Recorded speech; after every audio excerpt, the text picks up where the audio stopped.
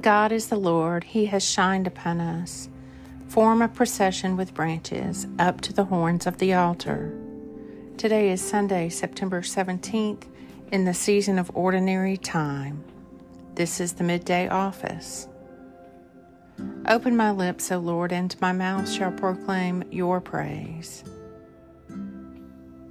Let all who seek you rejoice and be glad in you. Let those who love your salvation say forever, great is the Lord. The words of the Lord are tried in the fire. He is a shield to all who trust in him. A reading from the second letter to Timothy. You must keep to what you have been taught and know to be true. Remember who your teachers were and how, ever since you were a child, you have known the Holy Scriptures. From these you can learn the wisdom that leads to salvation through faith in Jesus Christ.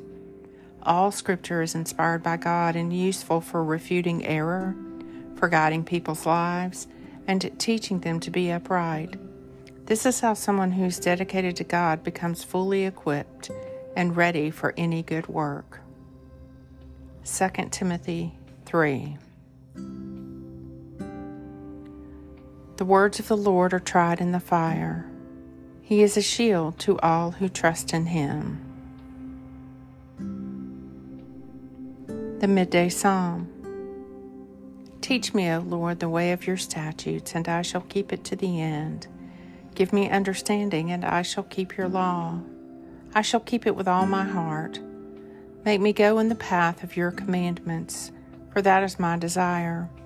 Incline my heart to your decrees and not to unjust gain. Turn my eyes from watching what is worthless and give me life in your ways. Psalm 119. The words of the Lord are tried in the fire. He is a shield to all who trust in him. Blessed be the Lord God of Israel. He has visited and delivered us. Alleluia, alleluia, alleluia.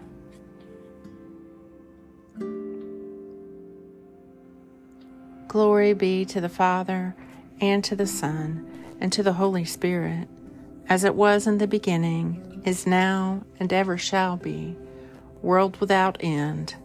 Amen.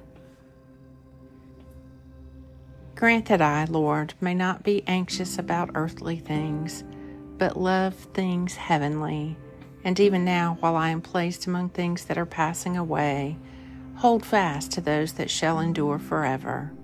Through Jesus Christ our Lord, who lives and reigns with you and the Holy Spirit, one God, now and forever. Amen.